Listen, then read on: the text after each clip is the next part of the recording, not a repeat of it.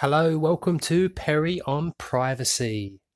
Now, if you're anything like me, you're getting a ton of GDPR emails in your inbox, and a lot of companies you didn't even realize you had accounts with. You may be reminded that you do have an account with them. They're updating their privacy policy. Well, everybody's updating their policy, it seems, and they're all letting you know about it. So I think we'll have a break today from talking about GDPR, and I'm just going to talk about privacy and security. A big part of me doing this podcast was giving me a chance to also talk about security. But security is such a vast topic. I wanted to really narrow it down to sort of the internet, the policies around it, and give some sort of real world examples of how I have successfully hacked and penetrated servers, databases, email accounts, stuff like that. So this is going to get a bit into security. But before I do, I just wanted to sort of give a good analogy that I read somewhere on the internet today.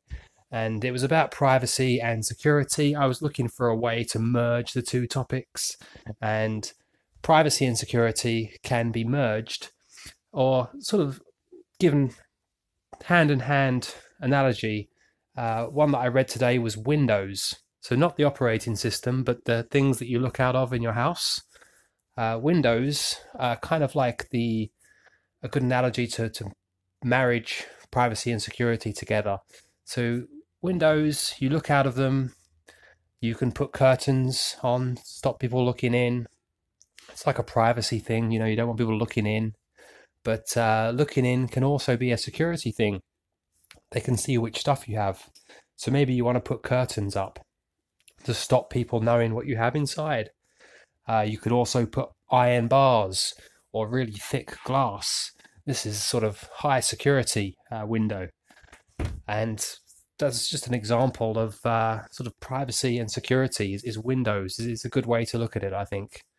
So in the next episode, I'm going to be talking about some sort of real world examples that I've used to ethically hack and find vulnerabilities, mostly in sort of larger hosting providers, as I do manage a support team at a web host. And I'll share some of my stories with that. So be sure to check out my episode tomorrow. Thanks for listening. Bye for now.